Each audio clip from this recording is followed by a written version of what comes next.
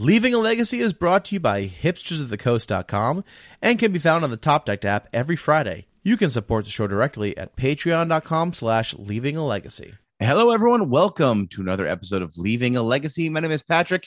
I'm your legacy newbie. With me this week, as always, Mr. Jerry Me. What's up, Jerry? Oh, not much, Pat. Too many plates spinning, keeping track of everything, but it's okay. We're good. Yeah, we were supposed to have Dakota on for this episode, and we messed up the recording days. So unfortunately, we're not going to have her this week, which is a bummer. But she will be on our next episode, I think. I don't know if we've worked out the days exactly. So yeah, basically the episode we talked like, oh yeah, it'll come out Friday, and she thought I meant we were recording Friday, and I meant we were releasing Friday. So unfortunately, we're not going to have it in time for this week's episode, but we'll get it recorded, and then it'll be all ready to go for next week. So nice. In the meantime, for you guys for this week, because I also figured it's been like 9-10 months since the last time we had her on the cast, Pat. So we actually have a bunch of new listeners who have never actually heard Dakota before. I've been getting a ton of people messaging me over the last couple of weeks, ever since the LAL opened, saying that they're, new listeners of the cast and that they really like it. So figured give those guys a chance to hear some of the previous episodes with Dakota. So we're going to post up a rerun of Dakota's last episode with us so that people can check it out and get to kind of know her and get all prepared for next week when we record the new reprint art episode. And yeah, that'll be fun. We got some sweet art, Pat. I'm excited for these conversations. I picked out some really good ones, some really ridiculous ones, and I'm excited to see what Dakota has to say about this the sweet reprint art. Sweet, can't wait. It'll be awesome. So we're gonna dive right into that rerun episode. Before, just a quick announcement: the new Leaving a Legacy merch store is live. It's going to be up on the Facebook page. I'm sure I'll log into Twitter for the first time in 12 months in order to send it out on there as well, and get it out. So if you were looking for t-shirts, hoodies, mugs, blankets, towels, we got Leaving a Legacy towels, Pat. That's awesome. So the merch store is live. You can get all your Leaving a Legacy memorabilia. And when is that going to be? Will that be live for this week? It'll be live for this week when this episode comes out. And awesome. We have new art that's going to go up on a lot of the merch. We had David Munzer design some sweet new art for the podcast. So yes. Don't worry. I believe he entitled it The Duality of Man. Right. The Duality of Man. Yep. It's nice sketch of basically. You don't. Why are you wasting it? No, they got to go to the thing to see it. Justin, beep that out. People can't know. Beep that out. They have to go to the site to see it. All right, so super secret, Justin, super secret. Keep it secret so when people log on they can see the new art. And if you're a fan of the classic art, don't worry, we will have that up on the merch store as well. So whether you are an old friend or a new friend, you'll have something very cool that you'll like. I cannot wait. Hell yeah. With that, though, let's kind of launch into Dakota's art review episode, and we'll have her back on next week for the full thing. Awesome. Sounds good. Bye. Magic is power.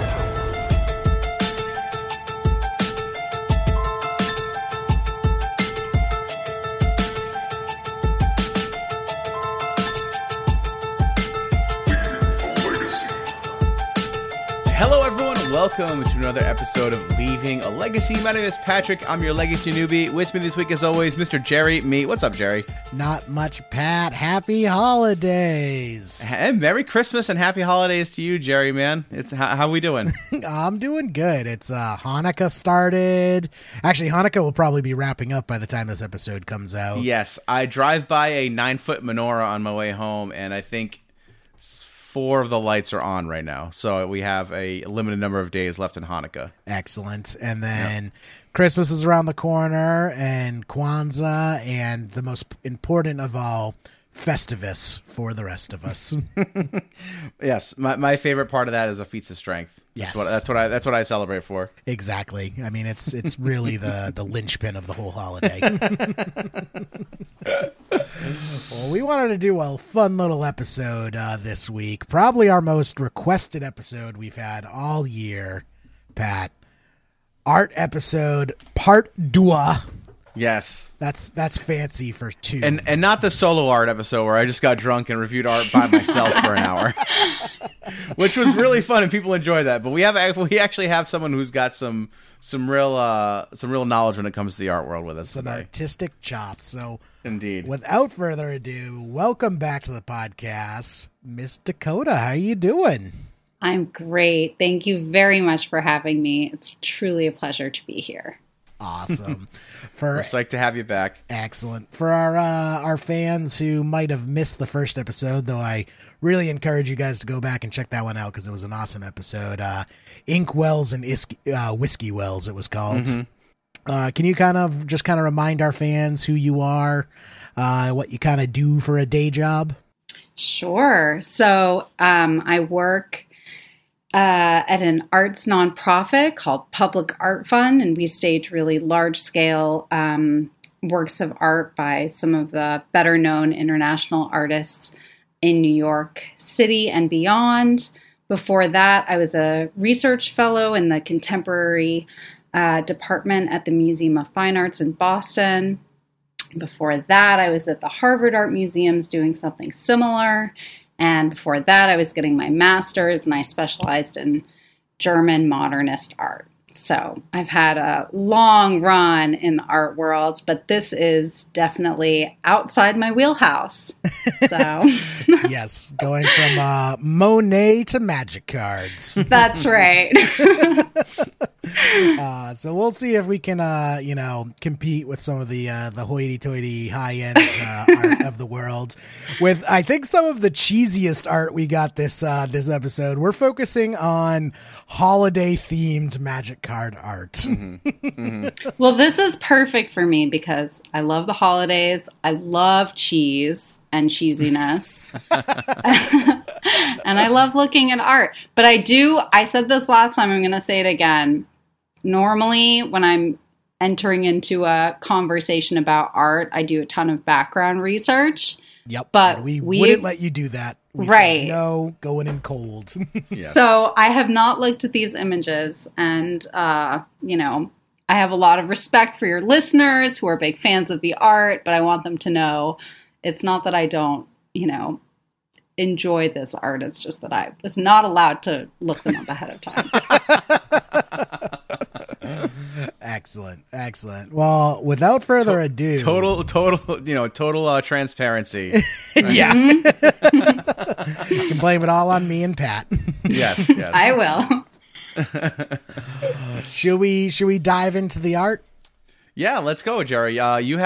Jerry put together a Google Doc here with 11 different pieces of art, and like last time, I believe we each took a drink after each piece of art that we reviewed. And oh, good call, Pat. I need to go fill my glass. Thank you for reminding me. Yeah, do that now, please. Do that now. Do we have for our listeners at home? This is your little break to get some apple juice to play along. Yes, absolutely.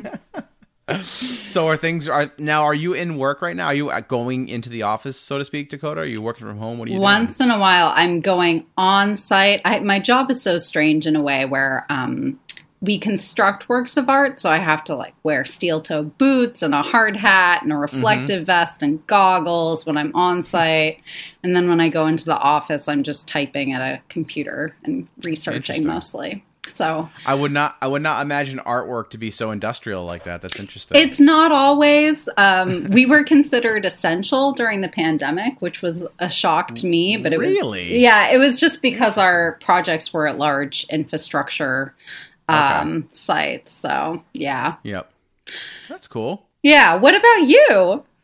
I'm honestly for us, the pandemic. I'm an electrician, so I've just been working nonstop. I actually had a stretch of 6 weeks where I was doing 70-hour weeks back in the fall, and no, it's been great. Kids are they're learning from home now for the next few weeks. Just I think the school, there was a couple cases this past week, so they're well, because of Christmas and New Year's, people getting together, we're gonna have all the kids do remote learning. But my kids have been in school, in-person learning since the fall, so They're gonna be at home for the next few weeks, but then it's back to school. So no, things have been good. I mean, all things considered, I don't have any complaints.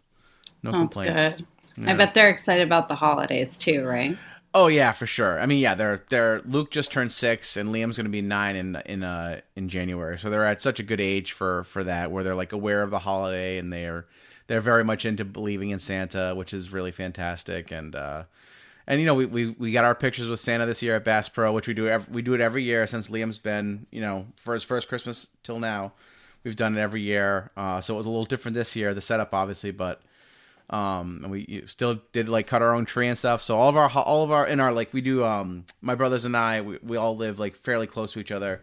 We all have kids, so we do usually we do like a Christmas breakfast with all the kids every year. This year we did a pancake breakfast, but on Zoom with all the kids and stuff. So trying to keep all the traditions alive, and it's been good. No, I honestly like I said, all things considered, it's been a wonderful holiday so far. So I'm enjoying it.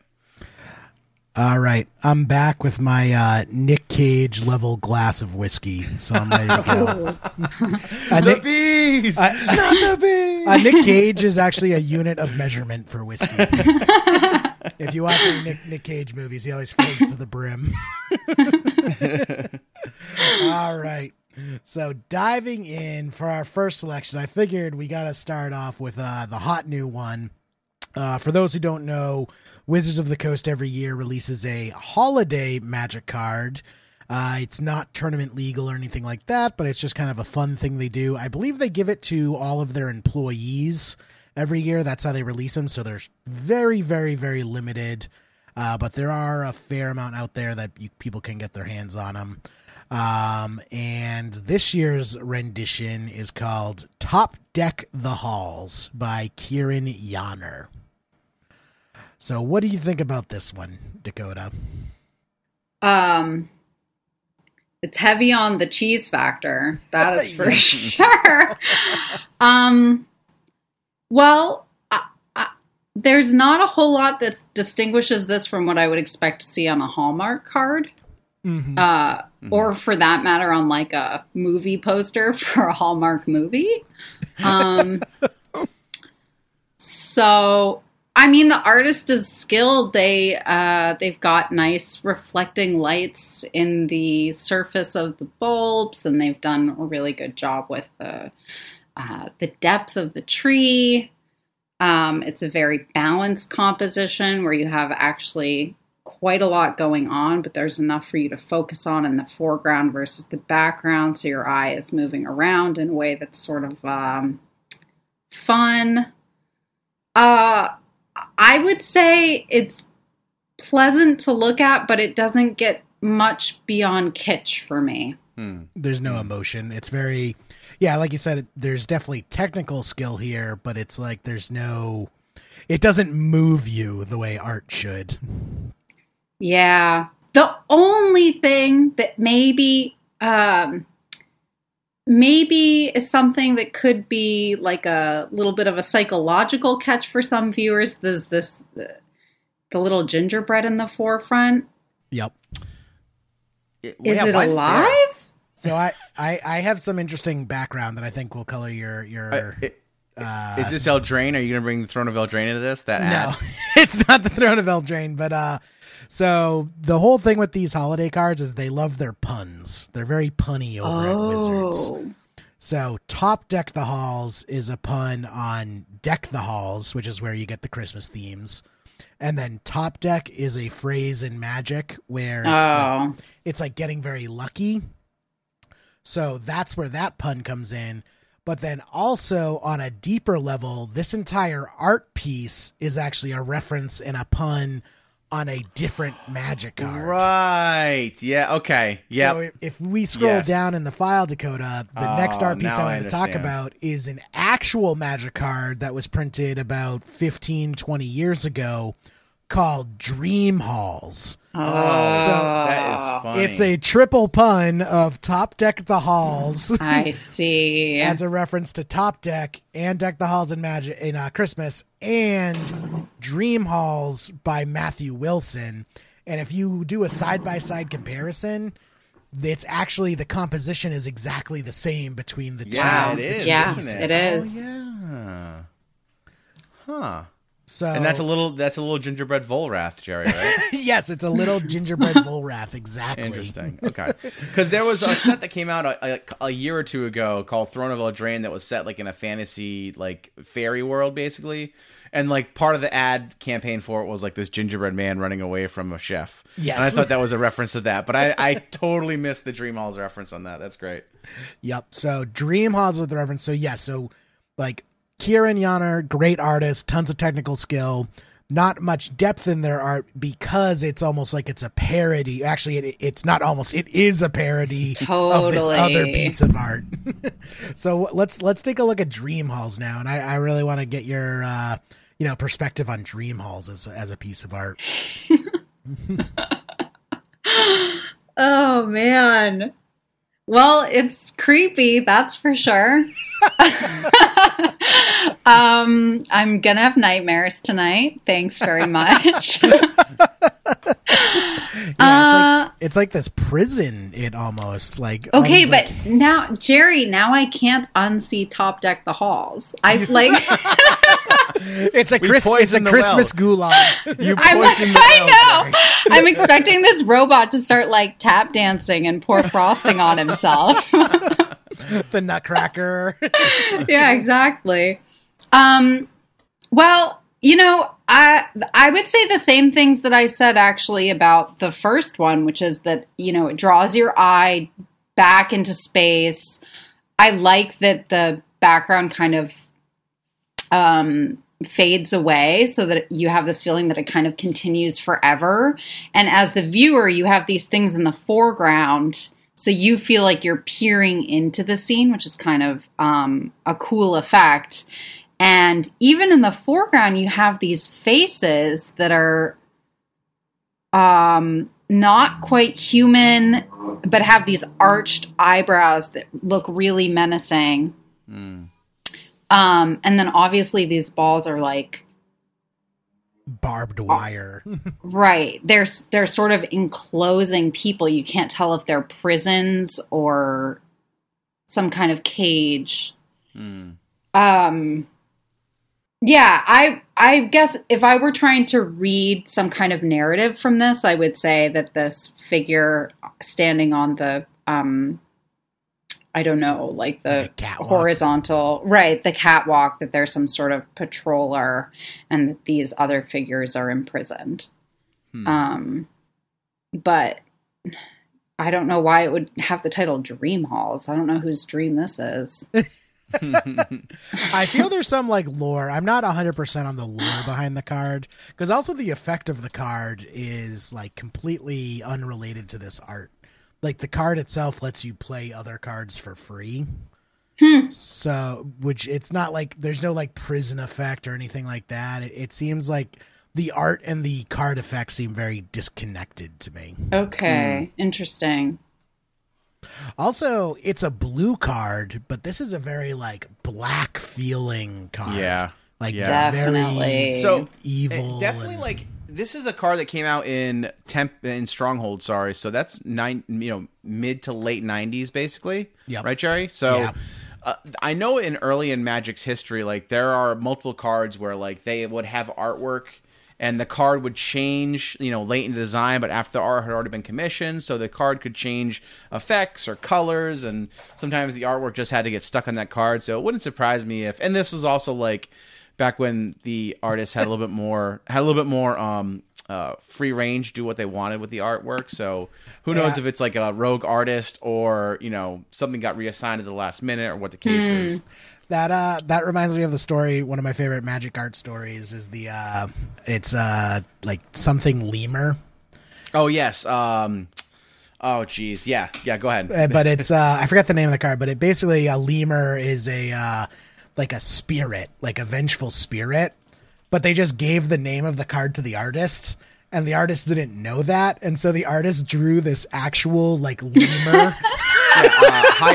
Hyalopterus lemur. It's actually called lemure. So it's lemure, Lemure, which is like a spirit, but they just drew a lemur, like the animal. And then it was too late. So like, well, we got to run with it. So they printed it. So it's like this like evil spirit card, and it's just like this cute fuzzy lemur as the art. Yeah, this is it right here. You can see it in chat actually. And then there's another. There's only one other Lemur card, but it looks like all zombies, like these zombie spirits. It's actually pretty funny. So yeah, sometimes you're right, Pat. That it is cute. Yeah. Lemur just poking his head out. Yeah, it's pretty great. Yeah, and it's supposed to be like some zombie horde. Yes, yeah, exactly. Yeah, a lemur and a lemur are very different concepts. So yeah, sometimes artists make the art and then Wizards just has to run with it because it's too late into design. Yeah.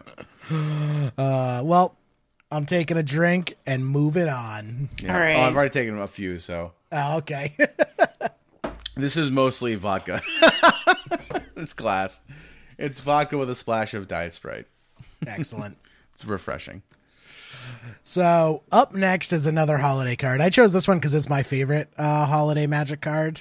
Ooh, Stalking Tiger, which is I like this. An obvious pun of stalking tiger, like a tiger on the stalk, but it's a actual stocking, a Christmas stocking. It's like a sock puppet tiger made out of a Christmas stocking.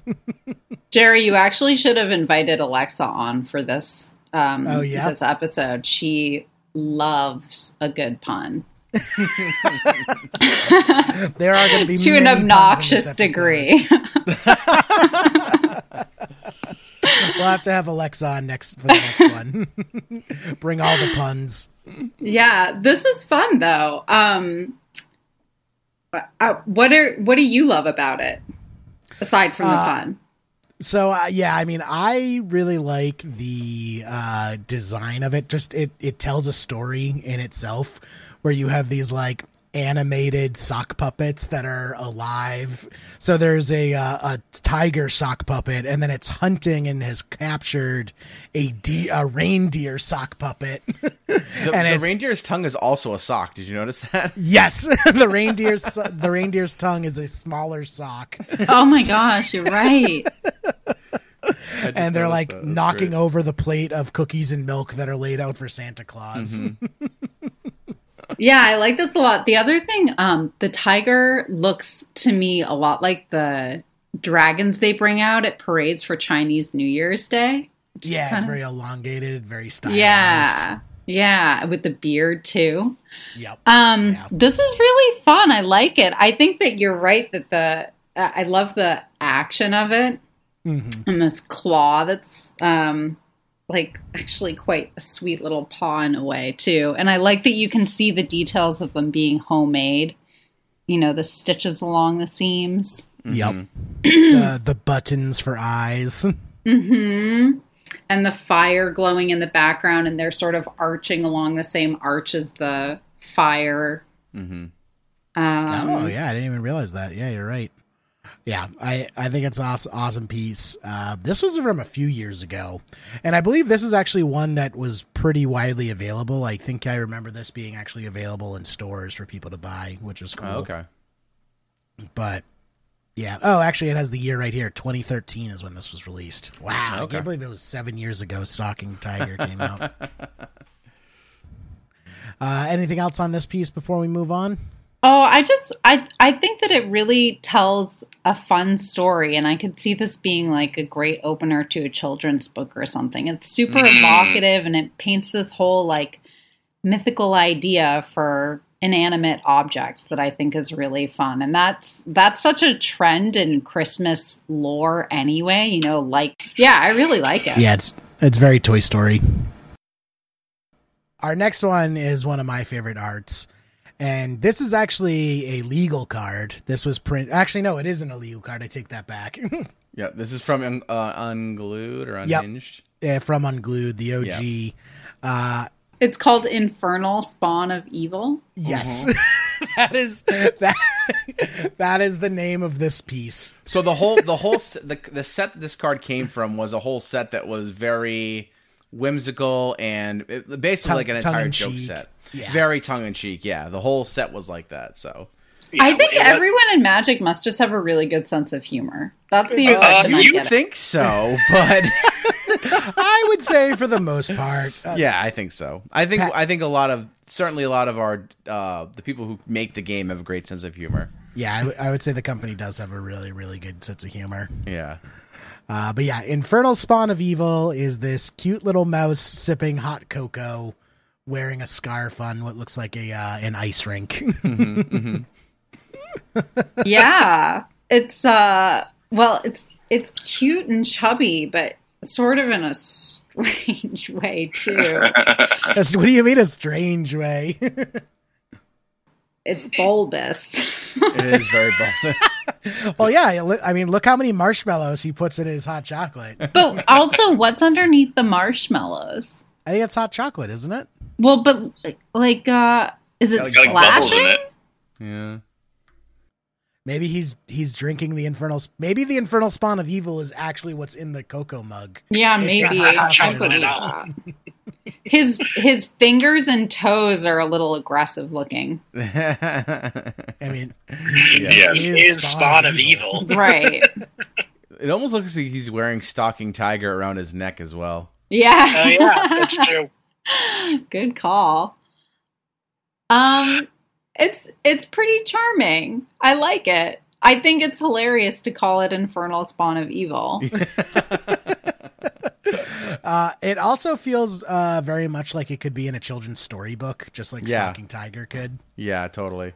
There's definitely though this creepy element to it, which I think you also see in children's books. But I think that the artists in Magic kind of like being on that boundary between cutesy and terrifying. Yeah, very Brothers Grimm fairy tales, where it's like, these books are for kids. They're also full of murder.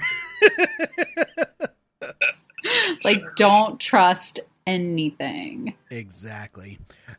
The art style in this and also Stalking Tiger is, I don't really know what the technical term is, but it almost feels like both of these are very like fuzzy and dreamlike.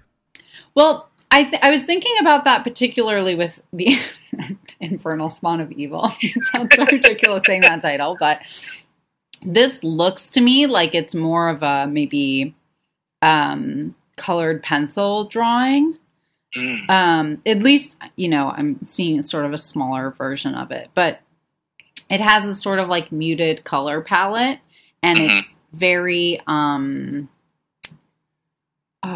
what's the word? It's sort of like blended a little bit. So it could be maybe pastel even. And I would guess that that's also the case for Stalking Tiger. It just looks like they went with a bit of a brighter palette. But similarly, I mean, if you kind of zoom in on, like the cookies even, you can see the chips look like they're buried under a layer of dough, but that's basically blending of colors on top. Or looking at that blue cloth. It's a little bit more abstract, but that's because of the way that they put the pigment down, whatever technique they were using. So that's very interesting as a way to make art in both a practical sense, where it's like, oh, this chocolate chip is actually buried under the dough. So I'm going to draw a chocolate chip, and then I'm going to draw dough over the chocolate chip. Now that I'm saying it, though, it might be painted or it might be mixed media. But either way, this artist was definitely using layers of color to create this effect where it's a little bit blurred around the edges. Nice. I also like the trees in the background. That actually just reminded me. This is kind of a tangent, Dakota, but how do you feel about Bob Ross? Well, that was a pregnant pause if I've ever heard one.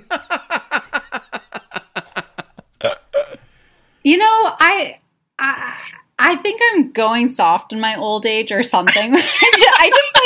I have a lot more tolerance for a lot of different types of art. If you asked me that even a year ago, I probably would have given you a whole spiel.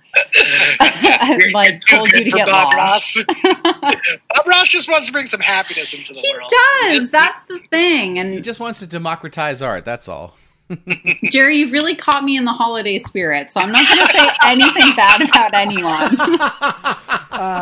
What would you say if I told you, Dakota, that Wizards of the Coast actually just licensed the Bob Ross estate, and they're releasing a bunch of Bob Ross art No, as Magic cards. I don't believe that. It's 100% true. Okay, well, that is a 100% match made in heaven. Oh my God. Bob Ross is going to be an official Magic the Gathering That's artist. hilarious. I feel like there was a documentary or something about how they would not license their images to anyone for the longest time. But they would for Magic the Gathering, so they're going to release it. Funny. So like all the like background art, so it's lands is what they're called in the game, but it's basically like Nerds, there's this weird spot in nerd culture where they're super into Bob Ross. Like there was like a Bob Ross marathon on Twitch like a year or two ago where they just aired every episode of The Joy of Painting back to back. They just marathoned them on Twitch. It's because I think it was like one of the few like properties that wasn't copyrighted or whatever, so Twitch could actually air it. So they set up a 24-hour Bob Ross stream on Twitch, and that just blew up in the nerd community, where now like Bob Ross is said in like the same breath as like Mr. Rogers for a lot of the nerd community. I mean, I have a Bob Ross t-shirt, and I go out, and the people who stop me and ask me about my Bob Ross t-shirt are like 20-year-old nerds and little old ladies. I was gonna say old ladies. Yeah, it was definitely the second one. That's awesome. It is interesting though, when you look at his art and you compare it with some of, I'm not going to remember anyone's name, but some of the ones that we looked at the last time, Jerry and Pat. Yeah, like John Avon and yep. Yeah, I think that a lot of the same artistic principles are in play that Bob Ross was like kind of made famous, where it's high contrast. You have like really distinct shapes that are kind of governing the whole composition, like strong diagonals and things in the foreground that are really like the focal point, but your eye is drawn back to the background. And they're kind of like crisp in a similar way, like with a Magic card, because it's so small, you're not trying to like load in as many details as you can. You're really trying to have like a kind of concise group of different focal points that create a story together. And I feel like his works really do that in a very similar way. And even just the color palette, you've got those like kind of screaming colors that are, you know, make the landscape look like almost enchanted. Yeah, for sure. Definitely. I think it's a match made in heaven. That's for sure. Yeah. Well, I'm excited. You should show me some of those cards if you ever get them. Yeah, no, I don't know if they're out yet, but maybe we'll send you some cards, Dakota, so you can have awesome. a little memento. So up next, we can't leave Hanukkah out, Pat. Right. The one and only Hanukkah card in Magic. It's not really even Hanukkah, but it's the closest we can get. Candelabra of Thanos by Douglas Schuler. Well, it's sort of a sad card, isn't it? You know, usually I only look at Candelabra in the context of a card. I haven't really ever just looked at the art of Candelabra, and you're right. There's not a whole lot going on in this piece. No. It's very like off kilter. Like it feels very unbalanced. So I found that like it's weird on some of these cards, like the perspective of, like if you look at a card like Moat, the perspective of the art is all messed up. Like just like by the way that things work in real life, I feel like this candelabra couldn't exist in the way that it's pictured here, where like all the candles are on the same plane, but the brass arm that's holding them all up is on this weird angle, like it juxtaposed to like the base. This and is like if you look at a card like Moat, none of the walls line up to where the roof is. It's like it seems like some of this artwork, the artist had a very difficult time with perspective. You know, like not to knock the actual technique, but just like I've noticed that on a lot of artwork for Magic, just in general, where like the perspective is janky. It does feel like this is like MC Escher's Candlestick. I agree. I think even the light, the way that it's reflected in the metallic base. Yeah, the shadows don't make sense. It doesn't make sense. Yeah. Yeah. No, if this is like, I feel like this is a card like Doug Schuler got paid $200 to make this, and he banged it out in an afternoon after work or something. But he thought about the shape of this candelabra. I don't know. It's interesting too, because it doesn't even look like anything else that you would see anywhere. It's not like he tried to make a candelabra that looked like an antler or a pipe or I don't know, something. Yeah. It just is weird. And it's weird that the candles are all different heights too. Yes. It does give this strange impression of them somehow being forward while not quite attaching at the base in the place where you would expect them to. Like, I think the idea is that some of these work backwards and some of them work forwards, but it just doesn't. The depth look is that very way. weird. Yeah, like Yes. so the middle one and the one immediately to the right of it look like it's in the background, and then the candles on the left look like they're in the foreground. And the one farthest on the right is just like background, but is like looping around to the foreground. Is this like? Are we not giving Douglas Schuler enough credit? Like, is he just like? It's like The Room. It's interesting actually. Now that we're looking a little harder at it, isn't it? Yeah. This is why people like MC Escher too, because you want to look at it and try and puzzle it out. Like I cannot figure out how the candle is actually attached to the base of this thing. Right. Yeah, and then even the base, like the arms holding the candles looks like it is like 6 inches to the left of where it attaches to the base of the candlestick. And what about these random spots of light around? Yeah, it's Right. just like twinkling light or something. It's very bizarre. It is very strange. And all the candles have burned at different like rates. So it's like, yeah, it's strange. I think that's specifically also to like mess with our sense of perspective, where it's like maybe all these candles are the same length, but they're just so far in the background they look shorter. Maybe that'd be very interesting. I hadn't really thought of that. Yeah, so maybe maybe I'm not giving the artist enough credit. Maybe this is something that they're like, oh, like this is like this candle is an artifact and it has some kind of magical, abilities, and even just parse out how it's constructed is difficult. One other thing that seems, I kind of am growing to like this more, but one thing that I think feels a little amateurish about it is the way that it goes right to the bottom of the frame and right to the top of the frame. Like, and even the shadow is kind of cut off. I feel like if you're going to do a still life, you're going to be really intentional about where you focus that still life within the kind of like square that you have to work with. And the way this is almost coming off of the edges just makes it feel really cramped. Yeah. I feel it's really hard for me to ever appreciate any still life because it's always like the first thing they always teach you to draw in art class. And it feels so like no matter what the subject is, like every still life just feels so cliche to me. Dakota doesn't want to be polite and tell me I'm just a simpleton who can't appreciate it. I mean, a still life is what you make of it as an artist in terms of, I would say, the formal problems you're trying to solve within it. I'm not going to start waxing philosophical on you about Cézanne, but I will say that I have some respect for this guy, Doug Schuler, for making us really puzzle out how everything is fitting together, the way things fit in space. It clearly doesn't make any sense. Right. But at least it makes it more interesting to look at than a standard candelabra that is acting the way you would expect an actual candelabra to work. Yeah, because I feel actually they've reprinted this for like Magic Online, and the art that they've used for it is very like traditional, just like realistic.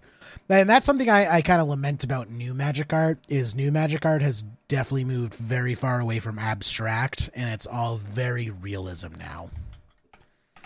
Here, let me pull up the new candelabra art for you. It's kind of cool, actually. If you're able to, like, if you Google search Candelabra of Thanos original art, you can find some high def or high resolution scans of it, and you can see it a little bit more clearly. The colors pop a lot more, which is kind of interesting. Because this one that we're looking at is pretty faded, but some of the original... I believe the one we're looking at is an actual scan of an actual printed card. And that's why. So now let's take a look. So this card was reprinted, Dakota. You're sending it now? I'm adding it to the document. So if you scroll down, you should see it. So this card was reprinted. Ugh. This is the new art that they used on the new printing of the card. It looks like something that came from remember the video game Myst, Jerry? Yes. It looks like it should be the cover of the Myst video game. Yeah, so it's like this map, but the mountains are the candles. Yeah, it's a topographical landscape. I like this though, actually. I mean, it's weird. But it, to me, maybe I just haven't seen enough Magic. It feels really different, the animation style or the illustration style, than other things I've seen. It's truly photographic looking, which is weird because it's something you would never actually see in real. We have been kind of easing you in, Dakota. We've been mostly showing you old art, which is more stylized, and the new Magic art coming out is much more digital and also much more like photorealistic art, where it's a lot of it's actually difficult to tell if it is a painting or an actual photo. Okay. So this is much more typical of newer style Magic. Do these two Candelabra cards, do they have a function or a title that? Yeah, so their function in the game of Magic is basically your lands tap for mana. So you can tap a land to add a mana of a specific color, which is your resource. And Candelabra is basically a filter where you can put mana into Candelabra to then reset your other lands. Okay. So basically, like, that didn't mean anything. I was like, I don't know if you're pulling my leg right now or if you seriously meant any of that. So basically, you know how there's the 5 colors in Magic. So the way it works at its most basic level is if I have a blue, I can use Candelabra to pay that blue to then untap a different land and maybe get black out of that different land. So it's a way to kind of like filter your colors, but then people use it in I'm just going to stop because it's a fairly we're not getting anything out of that, Jerry. Okay. Well, they have a function. Yep. So it's related to lands, which is why you can see this candlestick is now also a landscape. Okay. And was that also true with this first card? Yep, it's the same card. The only difference between them is the art. Wow. Okay. Because absolutely nothing is communicated about anything in this first version. Oh, yeah. I think the first one is a very literal interpretation of a candelabra, where the second one is very much, we know what this card does. We want to have art that represents the card.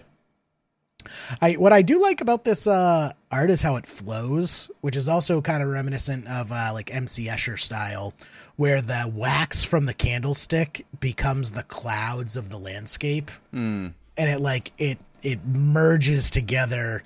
And I don't know if it's MC Escher, but I feel like everyone had that poster hanging in their college dorm of like the different like clouds that then turned into a library that then turned into an ocean, and like everything like merged together. And Jared, not everyone who smoked as much weed as you in college. All right, everyone who smoked a lot of weed in college had this poster. I know what you're talking about, though. Well,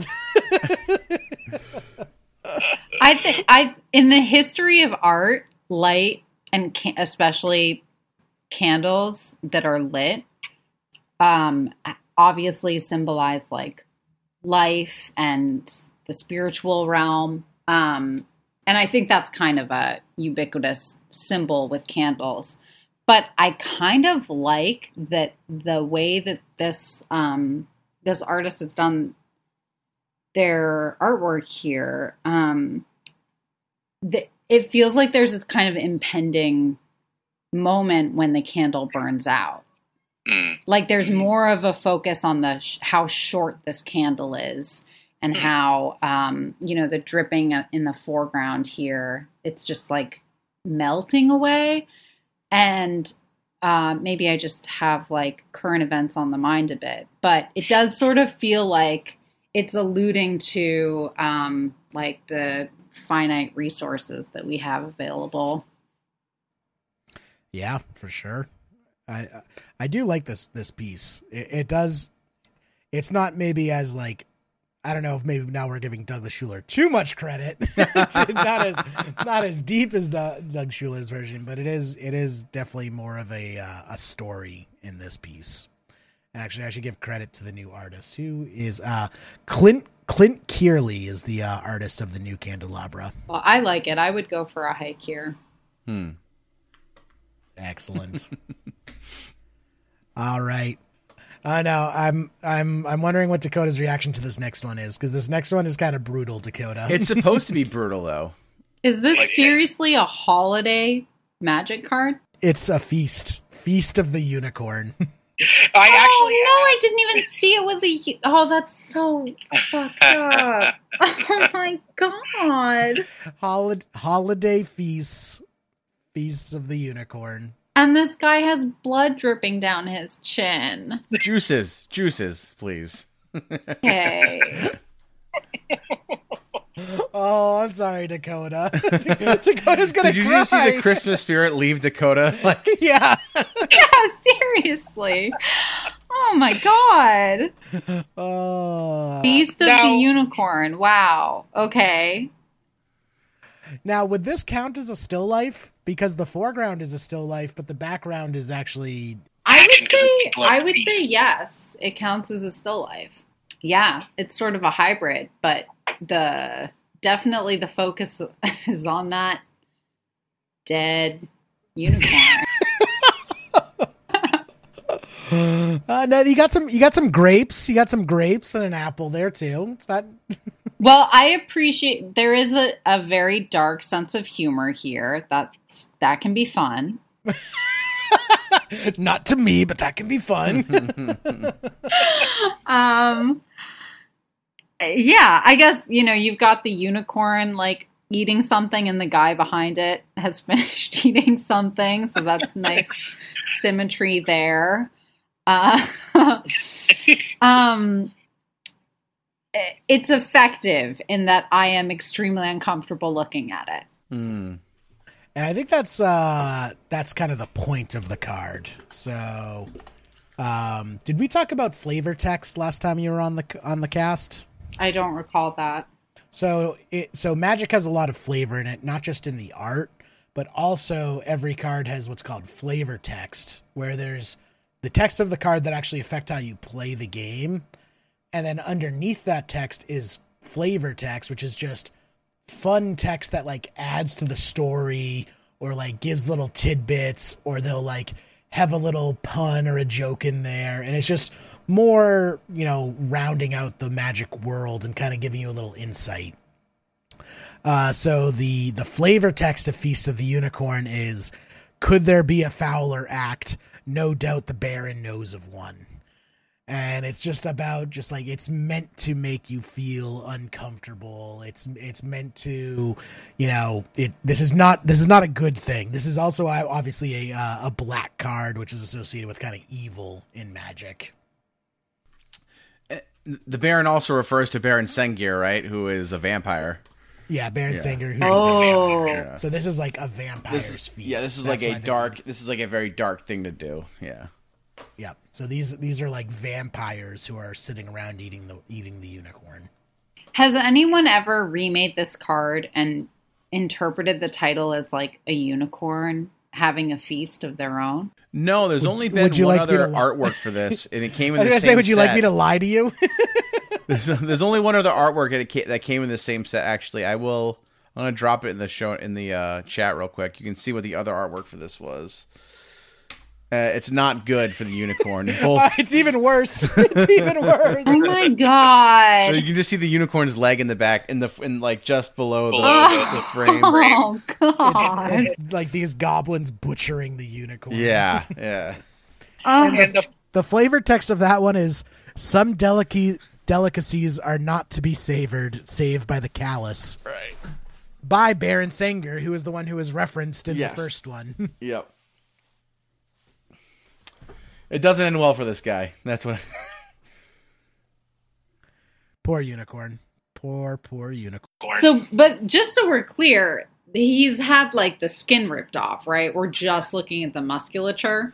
I don't know if that's what it is. I think, because he's still got eyelids, right? So I think it's just If you roast a pig, like it looks like that even when the skin's still on it, right? Okay. It gets kind of gets really delicious and crackling. It's good. Yeah. Oh, I would eat this horse. I'm just saying. Pat, isn't that like in Harry Potter? If you like eat a unicorn, you have a cursed life or something like that. Yeah, that's a thing. I actually read about. I never read Harry Potter as a kid, but I read it to my kids, and I believe that's true. Awesome. All right. You ready yes, to get awesome, Jerry. yeah. Let's move on to you want to get some. Yeah, get some happier times, Dakota. Okay, this is interesting. So this next one is also another holiday card, and it's actually a reference to another piece of art that we're going to talk about later, but same thing with Deck the Halls. This is a holiday card that was released that's a parody of another Magic card that came out years earlier. Oh, it's a parody. Yes, so this is Gifts Given by Jason Chan. So what do you think about just this art in itself? Well, I like it, actually. I mean, I won't say that I can immediately understand what's going on, but it's intriguing, and I think it's quite nicely painted too. I like the stylization. I mean, it reminds me of like a Japanese textiles in the cloths that are being used to wrap the presents and the pillows and her dress. And even the painting on her forehead and are those ears or antenna? Yes. So this is a reference. There was a like a Japanese mythology themed set, and that's what this is a reference to. And I believe in Japanese mythology, like bunnies are associated with gifts or something like that. So I think they're supposed to be like bunny ears. Okay. Oh yeah, because I guess that thing doesn't have regular ears. It has like rabbit ears. Yeah, it has these like rabbit ears, and I think that's a reference to it. It's like a bunny giving gifts. And to give a little color, so it looks like she's wrapping 4 presents. And what this card does is it's search target opponent's library for 4 cards with different names. That player chooses 2 of those cards, put the chosen cards in the player's graveyard, and the rest into your hand. Then that player shovels their library. So basically, you're giving your opponent a present when you play this card, where you get 2 cards and they get 2 cards. And that's why she's wrapping 4 presents. Okay. Yeah, well, that seems nice. Well, I had to wash out the taste of I like unicorn. The snow you can see through the door in the back. That little bit of the landscape there. I don't know, something about that really interests me. I really like the color scheme and how it's like very soft and she like looks sort of like she's lit up by a fire. Like yes. We don't see it, but there is a fire. It has that sort of like warm glow that's coming from a low down source.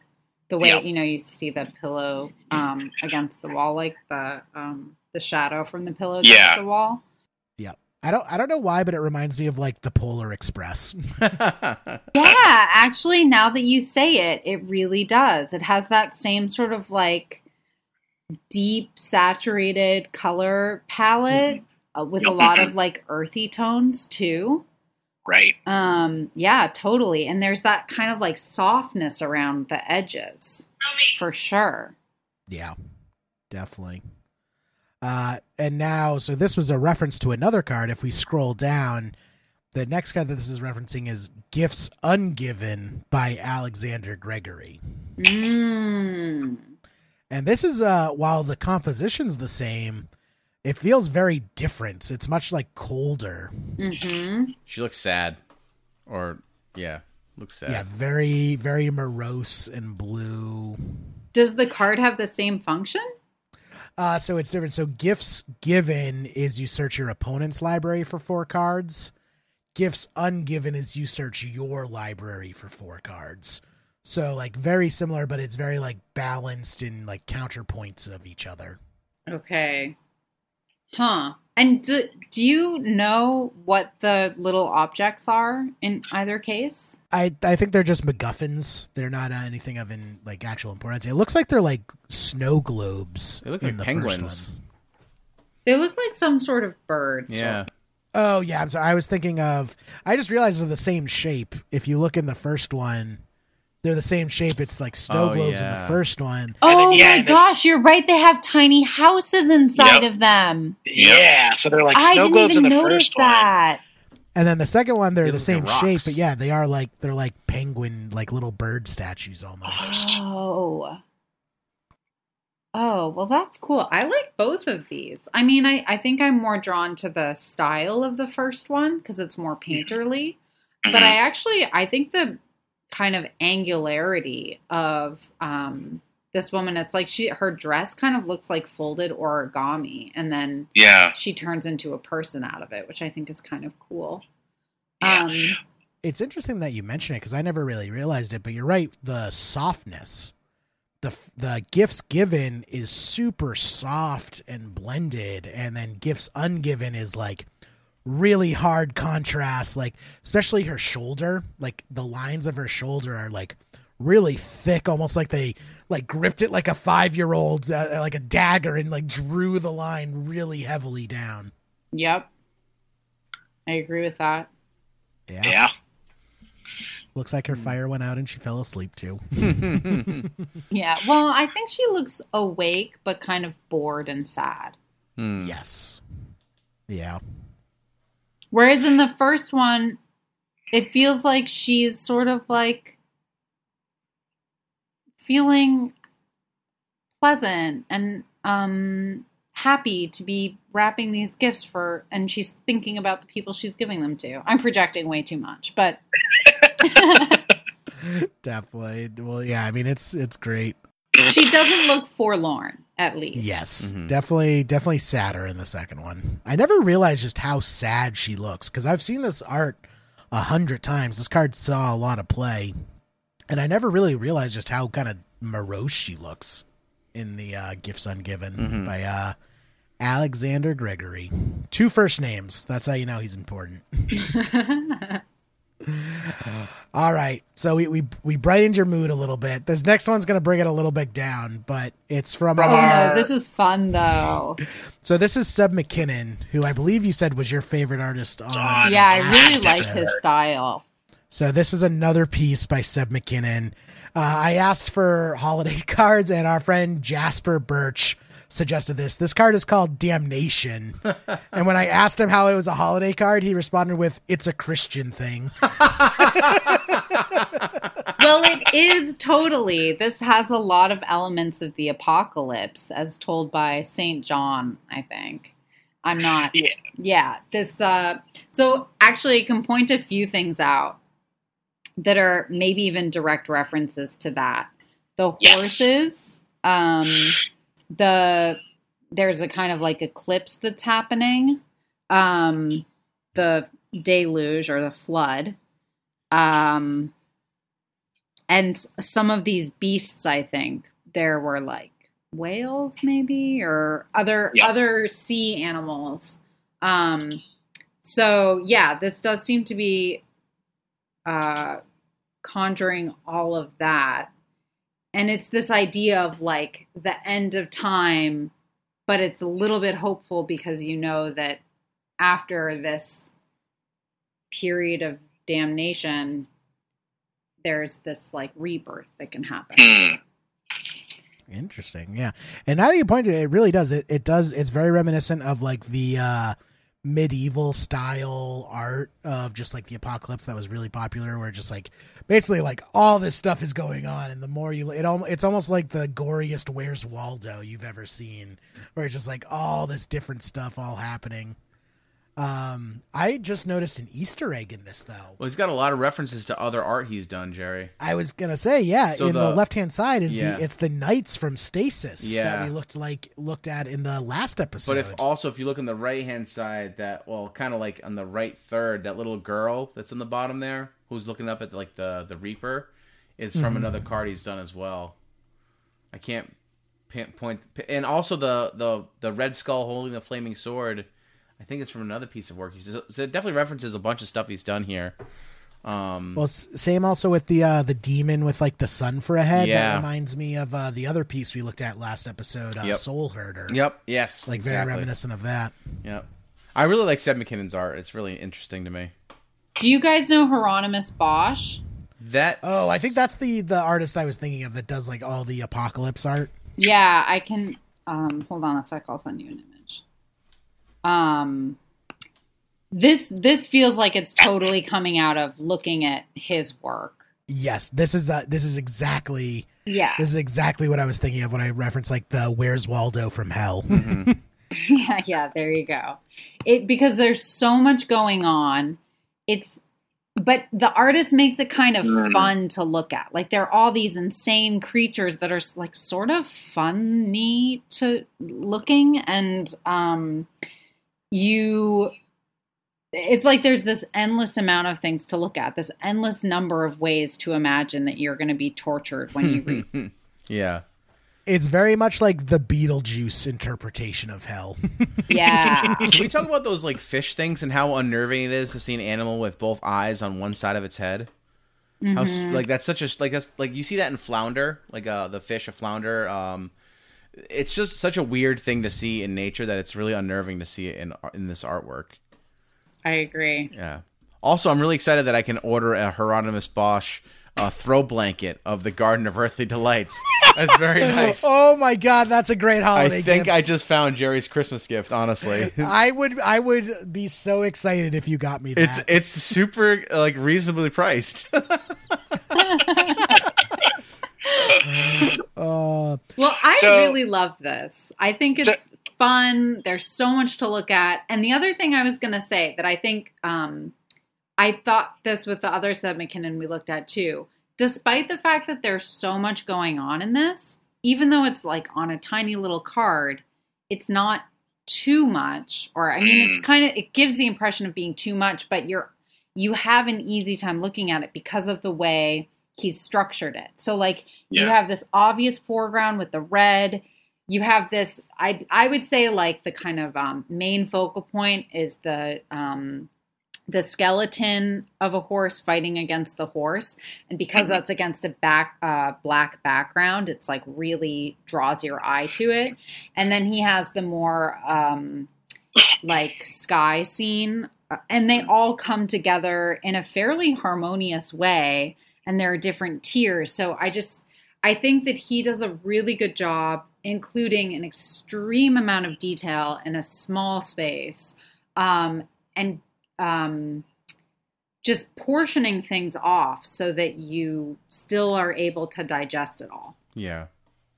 Definitely. Also, you 100% called it with Bosch, Dakota, because I just found a Reddit post that Seb McKinnon, the artist, actually contributed on.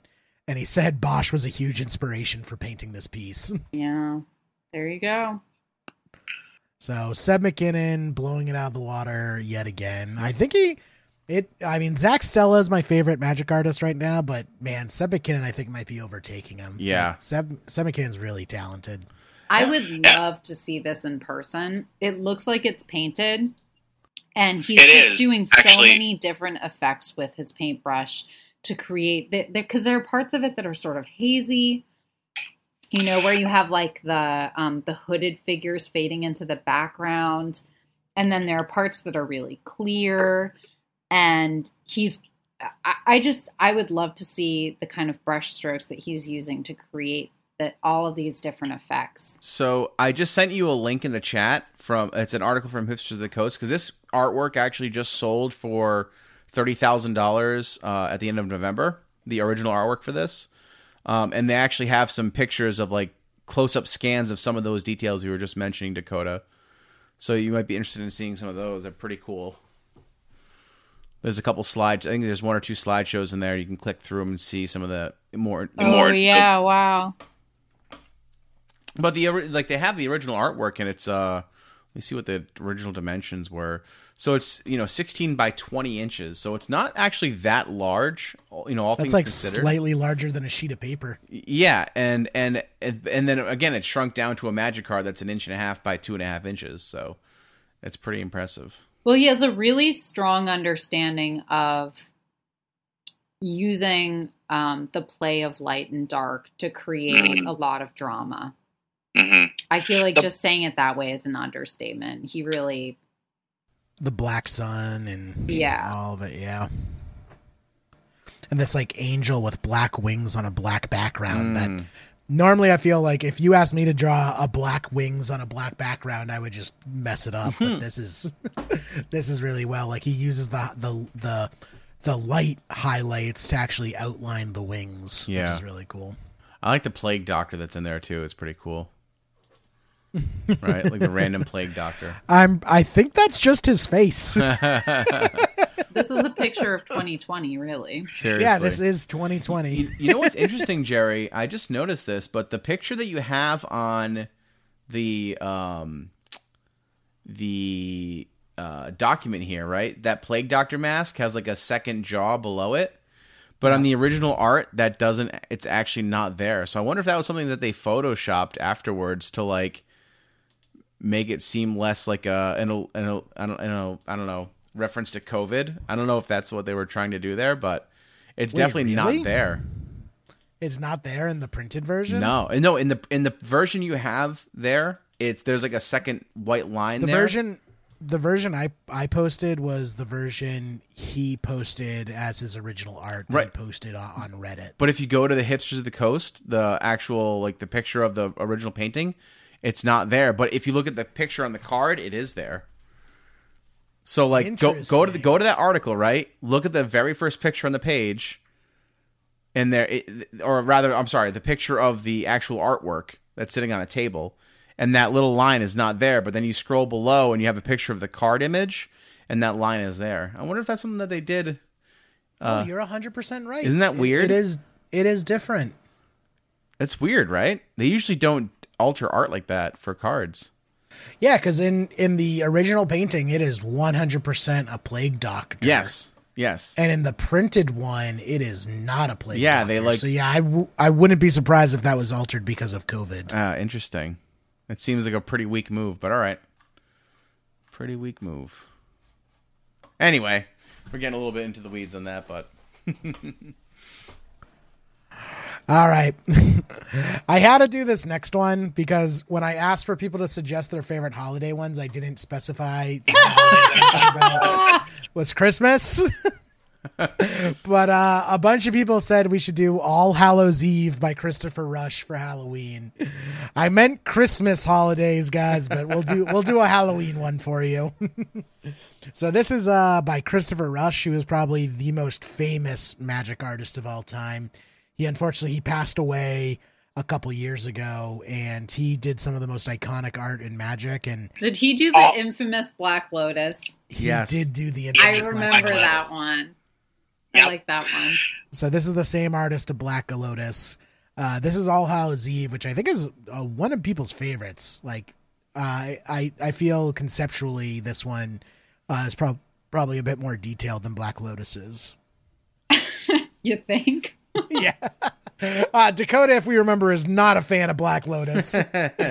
Slapped together is what I think you referred to it as. Well, Christopher Rush, gotta love him. I think he really phones it in.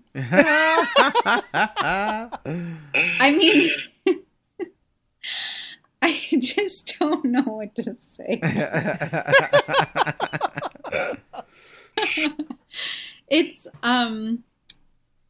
It's fun, I guess. Sure, it's fun. Do you feel like this is something that like a high school art student could draw? Oh, for sure. Like a skilled middle schooler could. And what's more, like, there just isn't anything, there's no story that's being told. There's absolutely no reason why a tiger, a ghost, and a pumpkin should be hanging out. I mean, I guess it's Halloween. I think it's a gargoyle. is what it is. Oh, Jerry, you're right. It's totally a gargoyle. But it does. When I see this, I think of the Haunted Mansion in Disney World. Like, this feels like it would be a painting hanging in the Haunted Mansion, and it's just some, like, knick-knack, like, give me some stereotypical haunted stuff. He used 4 paint colors.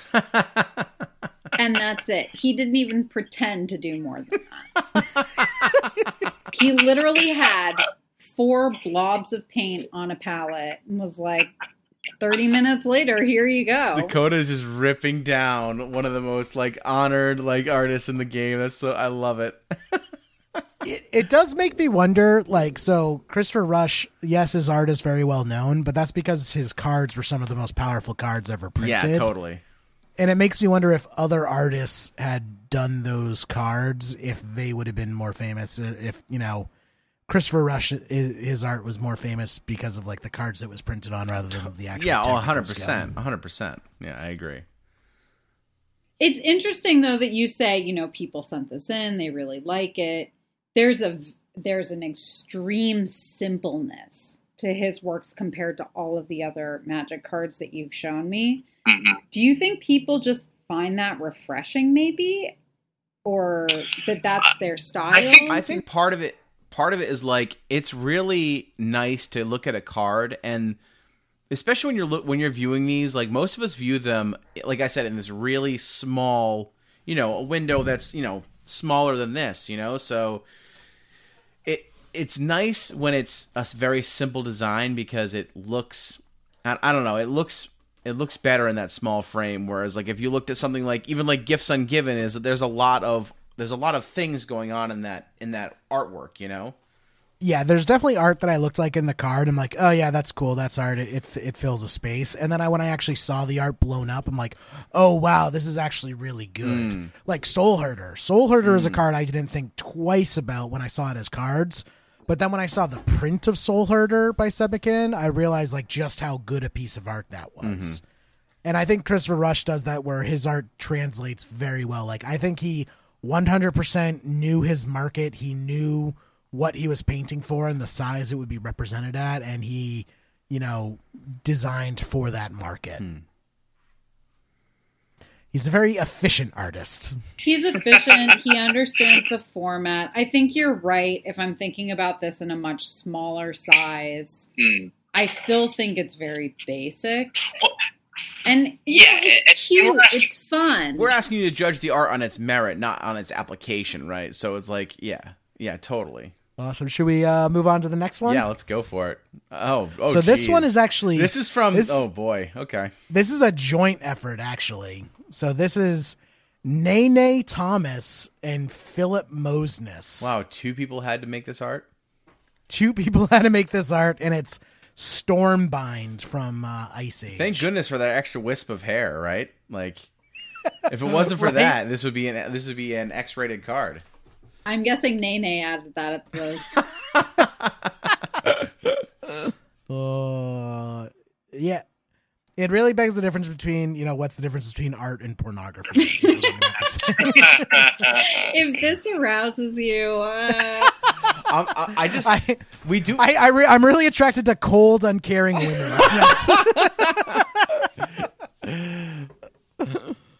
All right, so what do you guys think? I think it's bad. I mean, I think it's bad.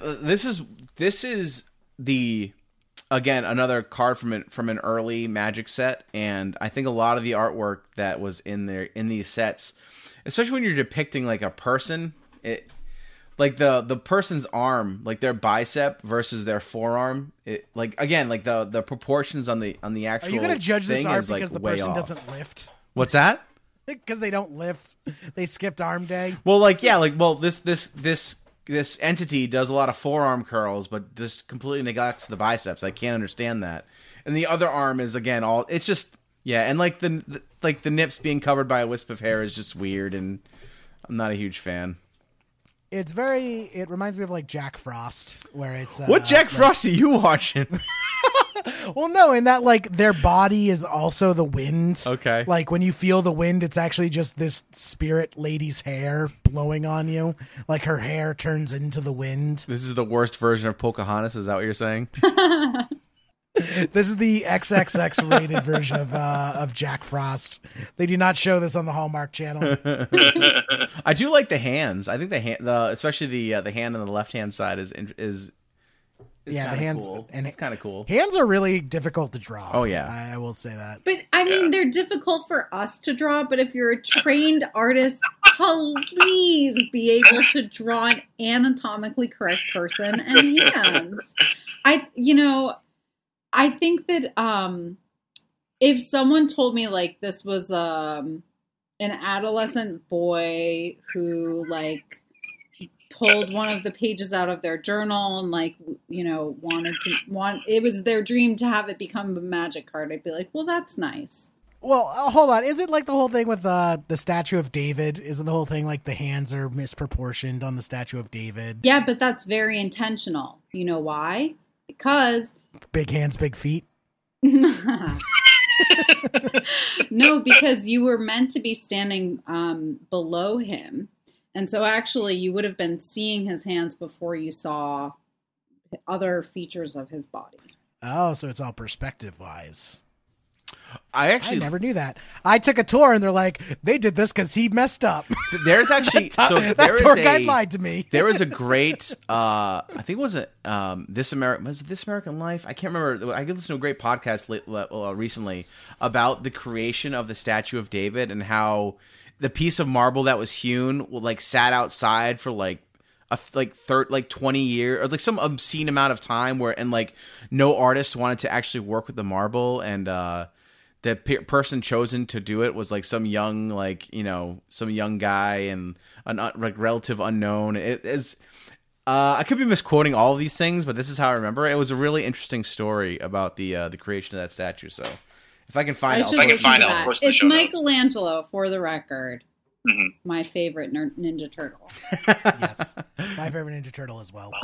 No, but it's Michelangelo. This is a total tangent. I'm sorry, but he kind of like cobbled body parts together. That was his thing. Like he was really interested in the male body, and he would get like super ripped guys to pose for him, and he would draw them, study them in parts, and then he would when he was creating his final works of art, rather than like doing them from a live model, he would kind of he would cobble together his drawings and create a sort of superhuman. And so his bodies are not known for being anatomically precise, but they're kind of like overemphasizing certain qualities that he wants to come across for an intended purpose. So, anyway, has absolutely nothing to do with enchantment. Okay, I found the article. It was a podcast episode made out of a Sunday read of the New York Times called David's Ankles. I'm gonna link it in the show notes for people, but it's worth checking out. Patrick, you're such an art fan. I love it. I listen to a lot of podcasts. All right. Well, the one thing I do want to say about enchantment. You mean Stormbind? Oh, sorry, Stormbind. Right. It's okay. I was looking at the wrong label. Is that the color palette is really subtle. I feel like compared to some of the other cards we've looked at, right? So yeah, this also feels like it would only be like 2 or 3 colors, but when you look closer, there is actually way more colors used in this palette. Yeah, and it's like, I mean, it seems like a figure that's kind of coming out of the mist or the fog or a snowstorm or something. So it makes sense that they wouldn't have wanted to use a lot of color, really bright contrasts, I guess. But I appreciate the way that they've created this feeling of cold and atmosphere and like churning and moving through the clouds. I think like basically if you ignore the woman or if she were more skillfully rendered, this could be a really interesting card. Yeah. I agree. How do you guys feel about the snowflakes? Yeah, I'm not a big. I mean, there was actually snowflakes on another card too, and I thought to myself like, people really like drawing snowflakes in like greater detail. Oh, it was Infernal Spawn of Evil. That's what it was. Has a big snowflake in the upper right. Yeah, talk about like bad perspective, but like it always seems like whenever artists draw snowflakes, they draw it under a microscope and not what like actual snowflakes look like. This one I think makes sense because this like spirit, I feel, is like bringing the snow. Like this is a snow spirit that is like bringing the snow to you. And that's where I got Jack Frost from, Pat. Okay, sure. I think the next card's more like Jack Frost but I'm thinking the Michael Keaton version of Jack Frost where he becomes a snowman. Yeah. And then he has to parent his children as a snowman. How much time do you have left, Dakota? You know, whatever. Pandemic. All right. That's what we like to hear. I was like, all right, I was going to say this is going to be our last one, but we got a couple more then if you got some time. Yeah, I still have like a quarter bottle of wine to go. Excellent. So this next piece feels like it should be a joke set, but this is actually a real Magic card that is tournament legal, and you can put in your deck. It is Goblin Snowman. All right. Well, the title is misleading, right? Like it sounds like it should be the snowman that's a goblin. Yeah, it's like a goblin made a snowman that looked like a goblin, but it's just a regular snowman. Yeah. Well, I mean, a snowman doesn't exactly look like a man either, right? So it depends on what part of America you're in.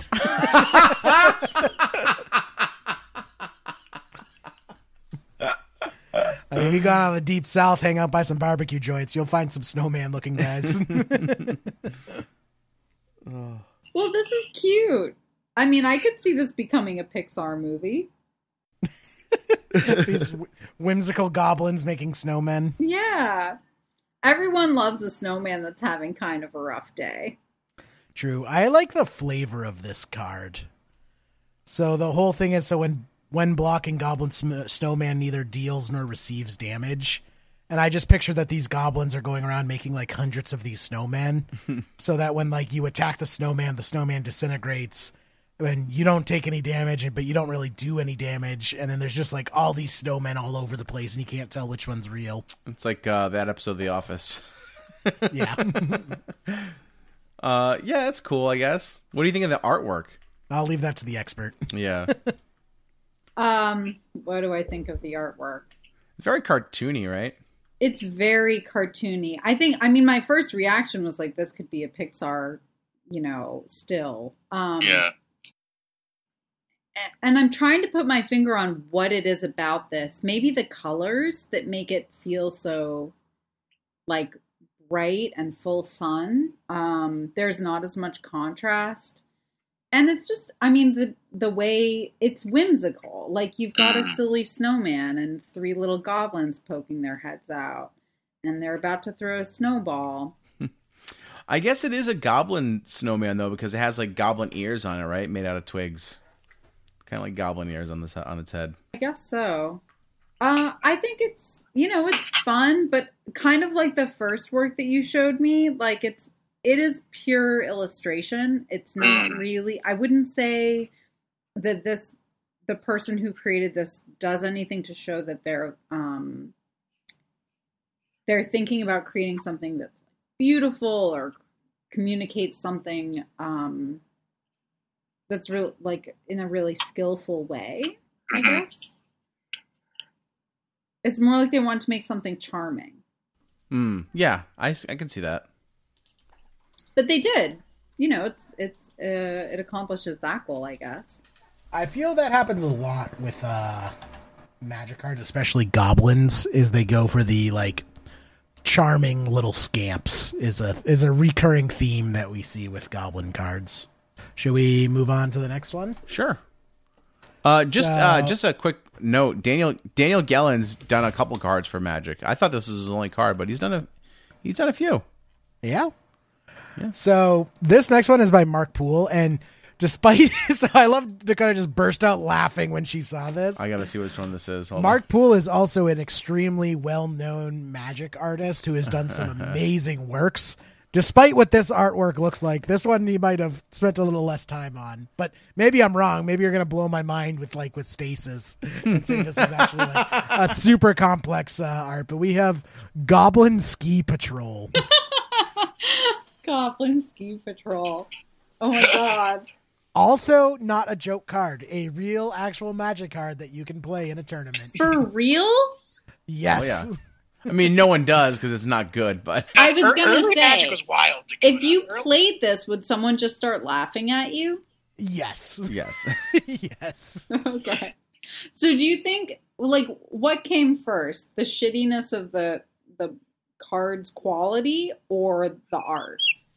Definitely the art, because I mean, when this was printed, it wasn't a bad card. It's just with power creep over the years. Like, there's been so many cards that do better things that, like, a lot of the older cards have been outclassed by newer cards. One of the things I like about this card, one of the flavorful things that is a mechanic of the card. So, like, the way the card works is mechanical, but it has great flavor in that you can give your Goblin Ski Patrol flying, but then it dies.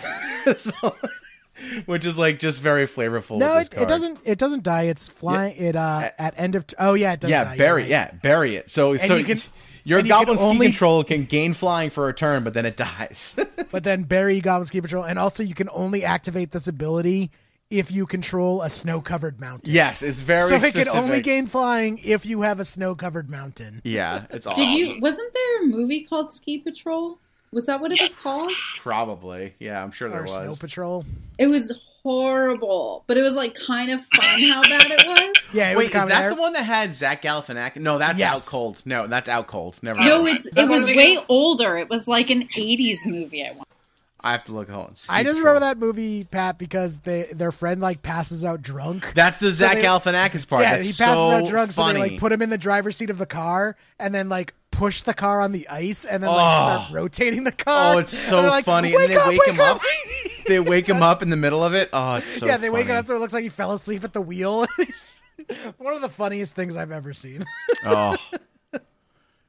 Well, my first impression when I saw this card, forgive me if this is way off base, but Sinbad? Sinbad? Wait, what? Because like the helmet and I don't know. I just like No? Am I wrong?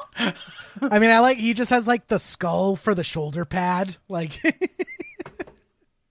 And like, what's with this? The other goblin in the background that's clearly like just wiped out, but like, look at this face. You know what this card reminds me of is, did you ever play the ski game from like Windows 95 that came like pre-installed on Windows games where you had to ski down the mountain? I didn't play that, but awesome. This card totally has like an early video game vibe about it. Yes. Totally.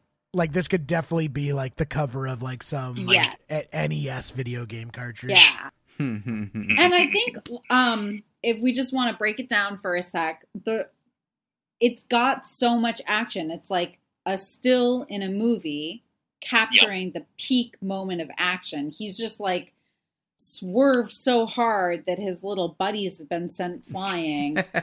I can't get over this guy's face that's wiping out. Like, it's just a dot, and it's 2 dots for the eyes and a black mouth.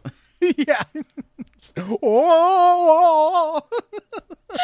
I know, it feels like there should be sound effects coming out of this. Well, if you look, the flavor text, which we discussed before, the flavor text of this card is "Aye." Oh my god, that's great. I kind of like magic. I feel like I need to learn more about it. One of us. It's very weird. It is. I like this card. I like his helmet. I mean, he's got a good look.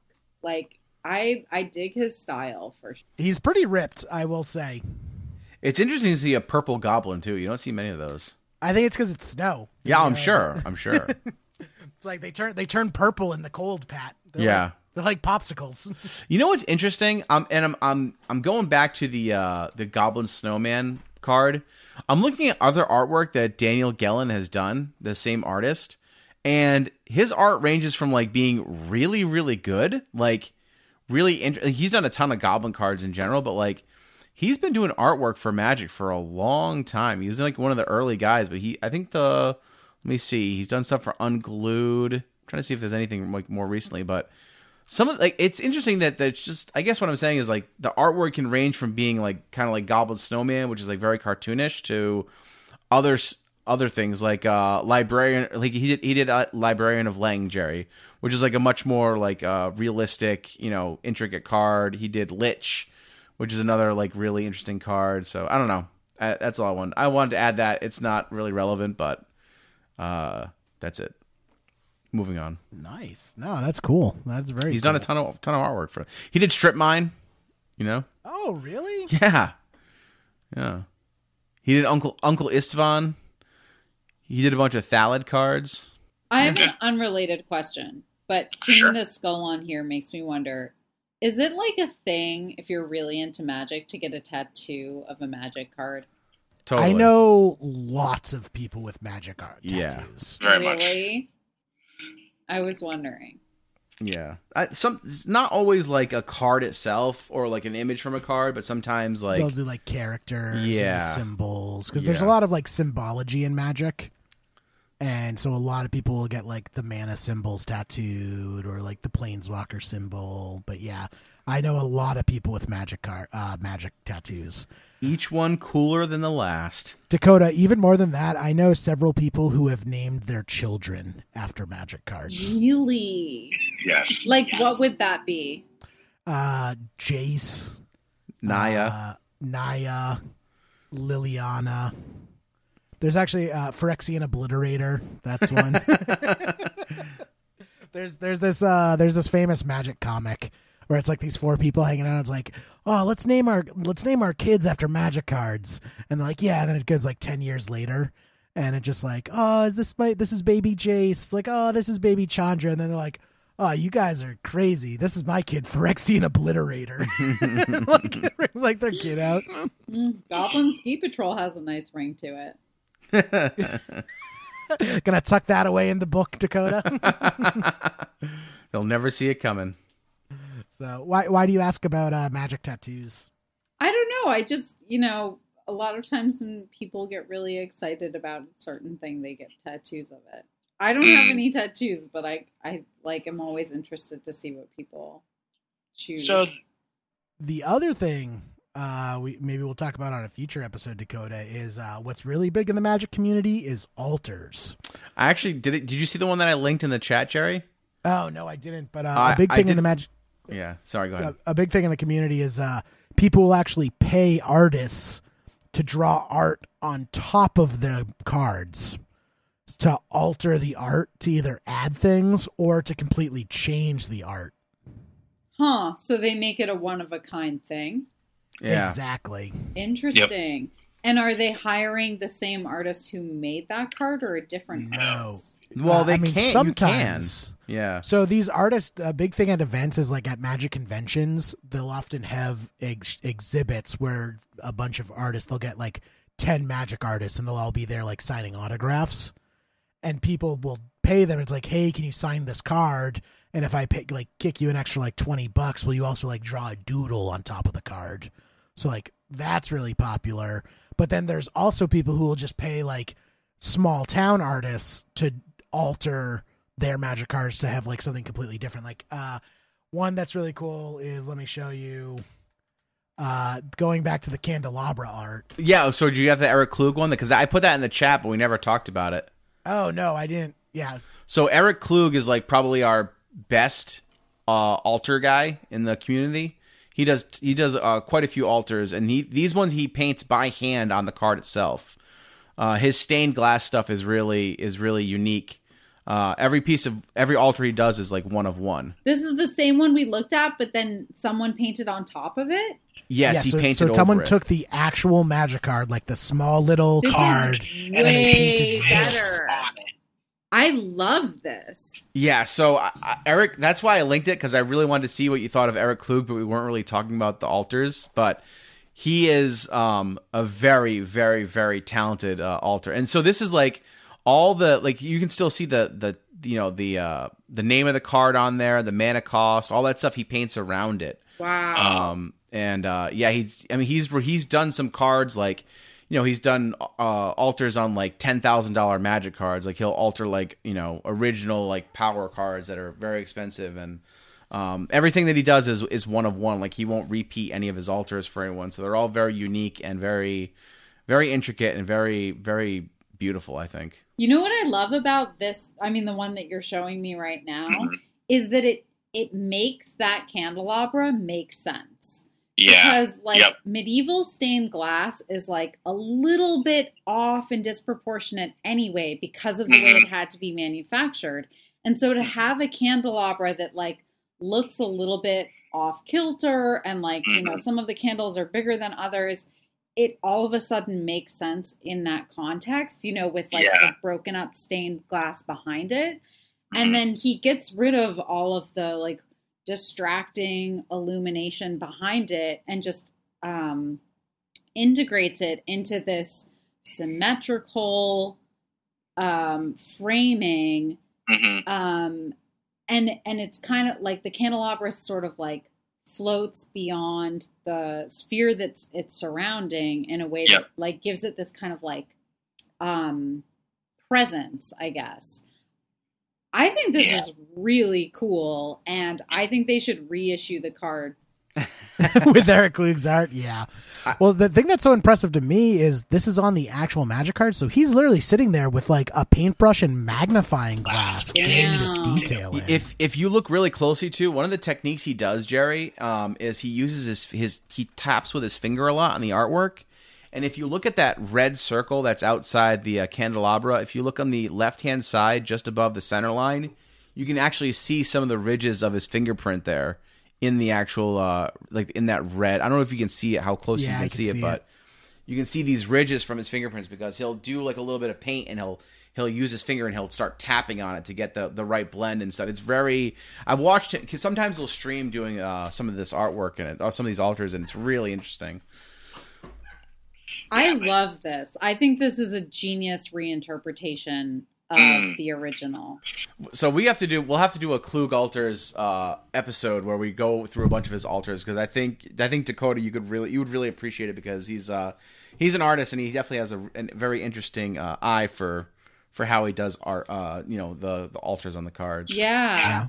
Maybe we can get him on the cast too, because we actually asked him to design some merchandise for us, and basically said I would love to, but I am booked solid for the next 9 months. Yeah. He is a very busy artist. But maybe we can get him to take a night off and join us on the cast. Yeah, I would love that. That'd be really cool. Should we move on with the next piece? Yeah, let's go. So this is our first land of the episode. So the scenery of Magic. Snow-covered island. This is actually one of my favorite islands. I really like this art. It's very cool. Yeah, I like it a lot. So if I remember from the last time we spoke about the lands, they're meant to be kind of they often are monochrome. Yes. Yeah, they isn't represent any the action colors going on. Yeah, it's basically meant to be this is the background in which stuff is happening. Okay. It itself isn't really supposed to be the focus of attention. It's more all this other stuff is happening here. So if we played our Goblin Ski Patrol, we would be playing it with snow-covered islands. Oh my god! So you could just picture the little Goblin Ski Patrol guy skiing down this little mountain slope into the ocean. I love that idea. I think it would be a perfect Christmas cartoon to merge the storylines of all of these cards. I agree. Someone should make that. Definitely. You could, if only copyright wasn't an issue, you could totally make so many children's books by just merging together Magic art. No, this is really nice. It looks like it's originally done in watercolor. And I would say it does feel like it's in line with some of the other lands works that you showed me in the past, where it's got kind of like a focal point within the landscape. It's not exactly symmetrical, but it has strong angular components to it. And I like this in a way better than the ones that you showed me last time, and I'm afraid I forget who that artist was. John Avon, I believe. Yes, that was it. Mm-hmm. Yeah. But I think I prefer this because of the more like hand painted quality.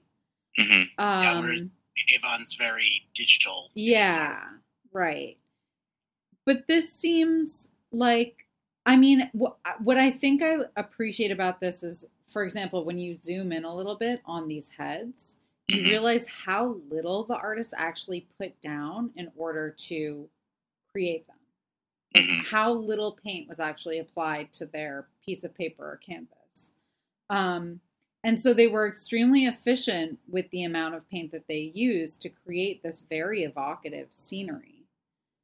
And even with their color palette, like this is just ranges of gray to blue, but what they're doing is they're using different techniques to create different effects. So like the sky, having done a very little bit of watercolor myself, and not that I'm good at it or anything, I just sort of like learned some of the basics of like the effects that happen when you apply paint to a surface.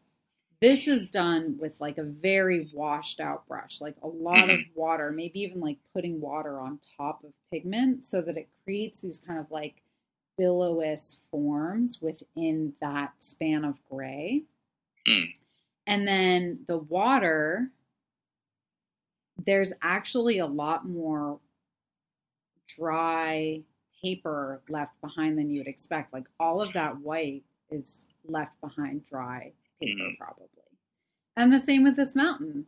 So, I mean, watercolor is a really interesting medium. And I guess I'm making an assumption here, but I do think that this is probably watercolor. I think so, because like I don't know how you would achieve those clouds. Like the clouds look almost like water stains. Yeah, exactly. Yeah. Well, not that it's not intentional, just like it's not like they sketched out clouds. It's like they just like dripped water on the paper, and like it came out looking like clouds, and like that was intentional. But right, it's very like let the paint do what it wants to do, and that's what the art looks like. And I think with watercolor, you know, for someone who isn't as well versed in the medium, it's easy to overdo it. And the really skillful watercolor painter leaves a lot of white and kind of trusts that with snow, I mean, I think what artists really like about snow scenes is that snow is reflecting the light. And you need just a very little bit of color to create those sharp contrasts of light and shadow. And I, this is an artist who clearly really understood that balance and managed to make this pretty like eerie island come to life. And you even get a suggestion of like the tides coming in to the shore here with like the snow, or maybe they're like icicles dripping down into the water. So there's a lot of different land and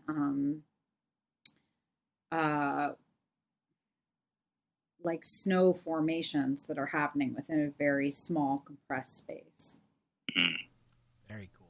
And the artist on that also is Anson Maddox, which is not really a name I recognize. I wonder. I'm sure he's done a lot of artwork for Magic. Yes. Yeah.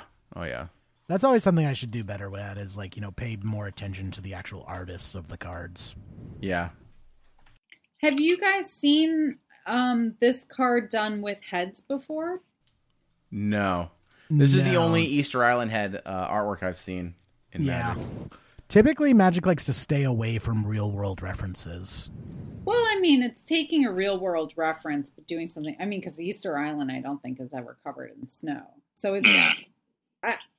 Yeah, it's interesting. It's cool. I like this one. 115 cards from Anson Maddox, Jerry, so far. Wow. Yeah, here, I'll drop it if you want to ever take a look. He's done a bunch of artwork. You would know Animate Dead is one of them. Ashnod's Altar. Oh yeah. Bloodlust. Let's see. Any other ones that kind of stick out? Disintegrate. I mean, he's done a ton of them. Death Grip. Yep. Elvish Archers.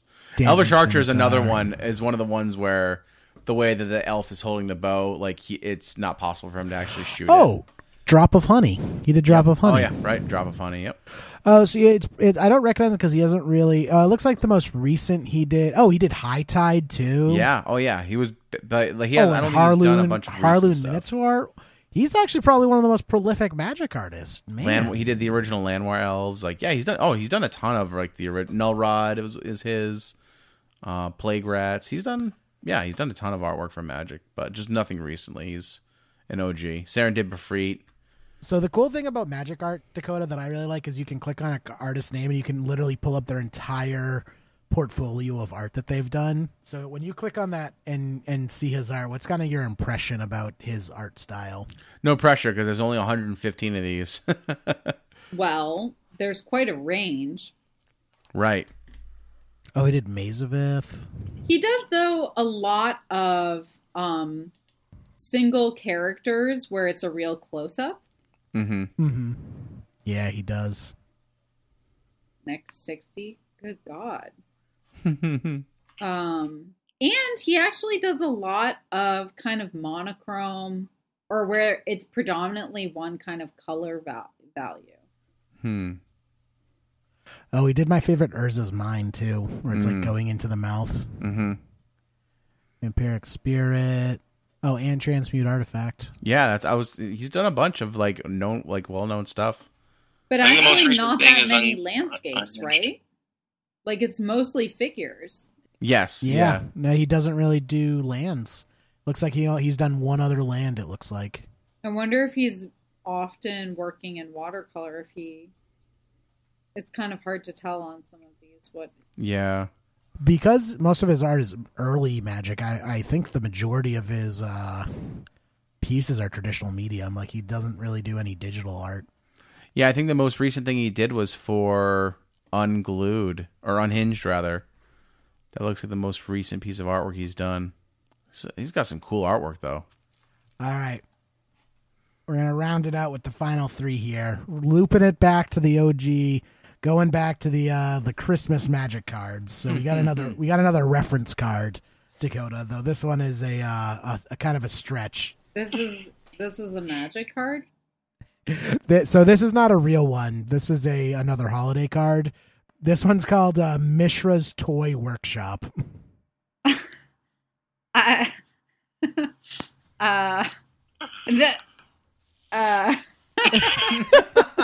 So Mishra, I'll let you know, Mishra was a bad guy. Mishra is a bad guy in Magic lore. Wow. It's really telling a story. It's like an assembly line of teddy bears, and then that like you get this nice finished teddy bear, and then it just goes through some buzzsaws and gets all torn up. I mean, it's funny. It is funny because they're like still smiling teddy bears when they come out of it. And it's kind of begs the question, like, why? Because he's a bad guy. Right. It's the Grinch. Yeah, totally. I think some people find some resonance with the Grinch because Christmas can feel like too much. And sometimes it can feel good to see people's little happy faces get destroyed. Yeah, because I mean, like, if you're having a really shitty time, like if your life is shitty and everyone around you is happy, it like compounds the shittiness. And you just kind of like take joy in ruining the happiness. Like misery loves company. Yeah, right. I mean, I think this is funny, and I actually think that the way it's been rendered is pretty skillful.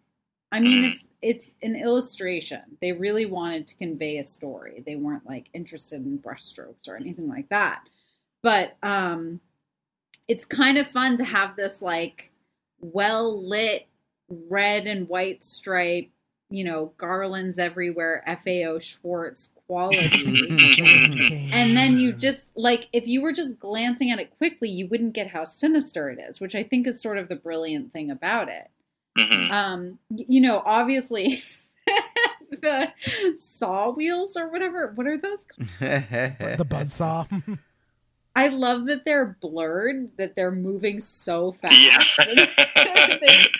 They look really dangerous. And then you also have these like robot hands placing the bears at the top.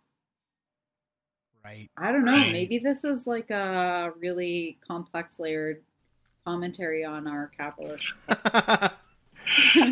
What do you think, guys? Chew them out and spit them out. I think it's fun. Yeah. I like it.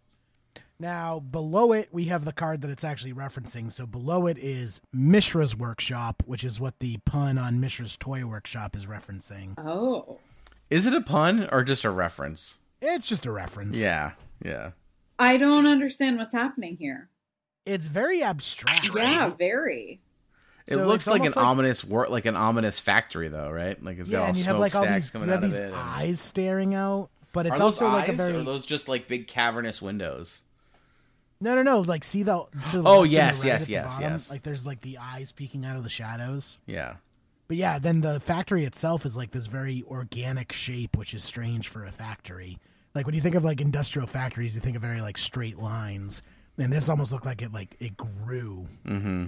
It's very ominous, and it's in this kind of hellscape where you've got like burning embers in the background too. And we don't know what's being fabricated. Artifacts. They make not teddy bears, but artifacts. I think it's interesting. I do. It seems to me that the factory is meant to look a bit like a bust, like, shoulders and a head, and then gaping mouth and eyes. And that happens a lot in fantastical architecture. I think that it tends to resemble some sort of human form. I think it's really interesting that it's very organic looking. I mean, they're almost like these swirls that are on the sides of it. It kind of looks though, what it makes me think of, if I'm like squinting my eyes a bit, is how there's in a lot of landfills, you'll have like mounds of tires that are then set on fire, right? Burning tires, the Springfield tire fire. Yeah, exactly. So this is the original art. It was reprinted, and below it is the new modern updated art. So this is what is used on the Magic Online and the updated versions of Mishra's Workshop. So what do you think of the updated art? Well, it's very quiet. I feel it is. I don't see any figures anywhere. Do you? Yeah, it's a workshop, but everything's dead and still. Like nothing's actually going on. Yeah, and you can't even see what's being made or where the machinery is. Right. I mean, I guess there's a wheel there, but it really looks more like organic forms that have been, illuminated or roped up or built upon. And it seems like there's this power source that's obscured from view, and you see this light leaking out. Yeah. So this feels to me like more of the Magic cards that I've seen, I guess, where there's like this really dramatic lighting coming from within a lot of the objects or the figures that gives it this ethereal kind of feeling. And it has a very futuristic quality, don't you think? Even the shapes, there's like this kind of sinuous staircase here. And it feels like it's inside of a cave, but it's somehow got this really beautiful morning light streaming in. I mean, aside from the fact that it's a little bit creepy that there's no one there, I think it's quite beautiful. It almost looks like it has some kind of bone structure to the on the right upper hand corner. Reminds me of like a rib cage, you know? Yeah, definitely. Cage there. It's really interesting. But it's funny to think of how differently this card has been interpreted because, I mean, each of these, I mean, you go from something that's like pretty punchy and funny to something that's really sinister and creepy to something that's like kind of majestic. Very different styles too. That's interesting. I'd rather live inside of the third one if I had to. Yeah. Out of all of them. Yeah, I guess it's not the only one that's not like explicitly ominous. It's like a nuclear reactor. Yes. All right, Dakota. So we've reached the end of our art episode. Looking back, if you only could pick one piece that we looked at tonight, which one would you say is your favorite that we've seen tonight? I'm guessing Feast of the Unicorn is not in the top 3. Not in the top 3, not even close. Okay, well, for straight up holiday cheer, Jerry, I kind of agree with you. The Stalking Tiger is really fun. It's a good one. I'm ready to like read a children's book that's written around that image. Around the anthropomorphized. Yeah, I just think like it's very evocative. It's really fun. I like that a lot as far as like Christmassy themes go. I really like the Seb McKinnon. I do. I think technical, I'm having trouble speaking now at the bottom of my glass, but technically speaking, I think Seb McKinnon's the best like technical piece that we looked at tonight. Yeah. It's just, I mean, it's something that you could look at for a really long time and continue discovering things. Yeah. I can definitely tell why someone spent tens of thousands of dollars for this original art to hang in there. Three tens of thousands of dollars. Yes. It'll probably be worth a lot more. Oh yeah, I'm sure. Yeah, magic art investing is actually really popular right now. It's a great way to hide your money.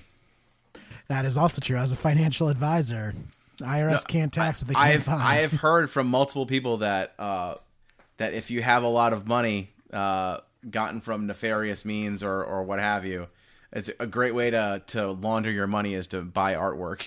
Well, it's also actually Bitcoin. A lot of people who made a lot of money from Bitcoin have been transferring their wealth into magic art. Because, crazy. You know, the Bitcoin bubble started to pop and people were looking for other places to put the money. They're just the right kind of nerds for that. Yeah. The thing is, like, the people who bought Bitcoin are the nerdy people who know about magic. And that's why magic prices and Bitcoin prices are actually pretty correlated. As Bitcoin increases, so do magic card prices, because people sell Bitcoin to buy magic cards. And correct me if I'm wrong, Jerry, didn't it originate from Mt. Gox? Isn't that what it was from? It didn't originate from it, but the first like big Bitcoin exchange was Mt. Gox, which stands for Magic the Gathering Online Exchange. Yeah, so it's like it's got this weird history intertwined. Yeah, with magic and Bitcoin. Yeah, weird. But so technical speaking, Seb McKinnon, and then whimsical Stalking Tiger. Any other honorable mentions? Well, yeah, I do. I actually do really like the Gifts Given image, and I would. I'm gonna look this artist up. I think that their technical skill is really impressive, and I have a feeling I can think of some of the artists that they were influenced by. Kind of reminds me of this like time in U.S. painting, like late 1800s, when there was this sort of like fad for everything Japanese. And they did as well these really like soft light sources and soft edges that sort of blended together. So I wouldn't be surprised if that was something that he was drawing influence from. So I'm kind of curious to see if some of his other works are like that as well. Yeah, but I like that work a lot. I think that, you know, the fact that I didn't even notice the little houses inside of the snow globes until later. I really like it when an artist creates something that's interesting, but like rewards you by paying attention for a longer time. Like the face on Goblin Ski Patrol. That's Jerry's claim, yeah. Yeah. He loves that No, face. I think Goblin Ski Patrol has to win the day for best laugh. Yeah, that's a great one. No, hands down. That guy being like tossed to the side with his arms out. Just yard sailing himself right now. Yard sailing himself on the ski slope. Just splayed out. Yeah. Awesome. And I probably should have said this at the beginning of the episode, but I will post the Google document we have with all the art references. I will post that on the Facebook page for if you guys want to, you know, see the art we talked about in person. Nice. Well, as ever, this was totally delightful. A really nice send off into the holidays. And yeah, I just really appreciate you guys having me on here. Well, thanks so much for coming on, Dakota. Yeah, You're an definitely. absolute joy to have. Yeah, we'll Another definitely have you on disclaimer, again though, in all transparency, you know, I'm just one voice. So if you really, really love some of these other people that I don't take offense. The Chris Rush fanboys are coming for you, Dakota. I respect that. I'm sure you have your reasons. Whatever. No offense, please. Awesome. Yeah, definitely. Well, I'm sure we'll do another episode in the near future. Maybe we can do an alters episode where we can kind of look at community art and see how they addressed it. So yeah, if our listeners, you know, let us hear your voices. If you want to have Dakota back on, do a little alters episode, let us know and we'll set something up. That'd be awesome. Thanks again for coming on, Dakota. It was great to have you. Yeah, nice definitely. to see you Thanks guys so again. much. Have a great Christmas and a great New Year's. Thank you. You too.